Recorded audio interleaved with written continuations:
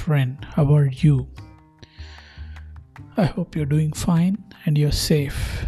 This is Shashidhar CN from shashidharcn.com, and today the topic of this podcast is going to be about the Zoom security exploit, cracking private meeting passwords.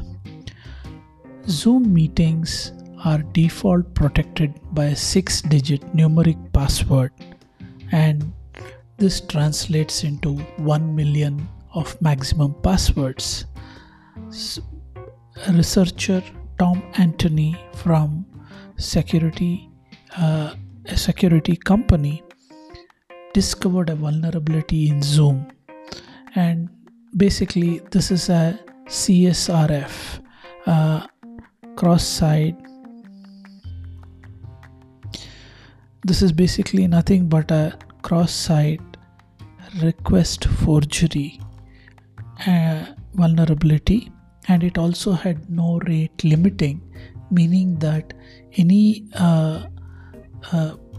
application typically allows passwords to be replayed only thrice, okay, and beyond that it either blocks or asks for further security validation before allowing the user to provide a password.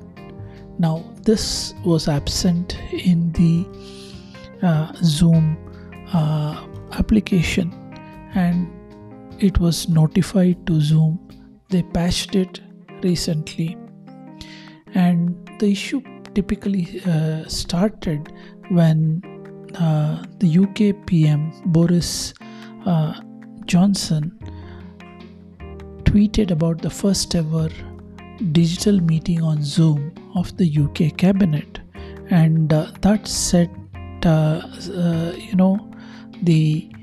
researcher's mind thinking, and he looked at whether this is something that can be potentially used to listen to other calls, and he found that the CSRF vulnerability was there, and the rate limiting vulnerability was also there.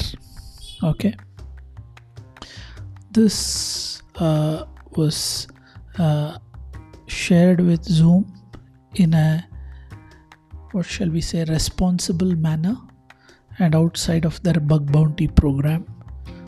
Zoom then fixed this vulnerability and brought back the web application online. So this is the summary of the vulnerability.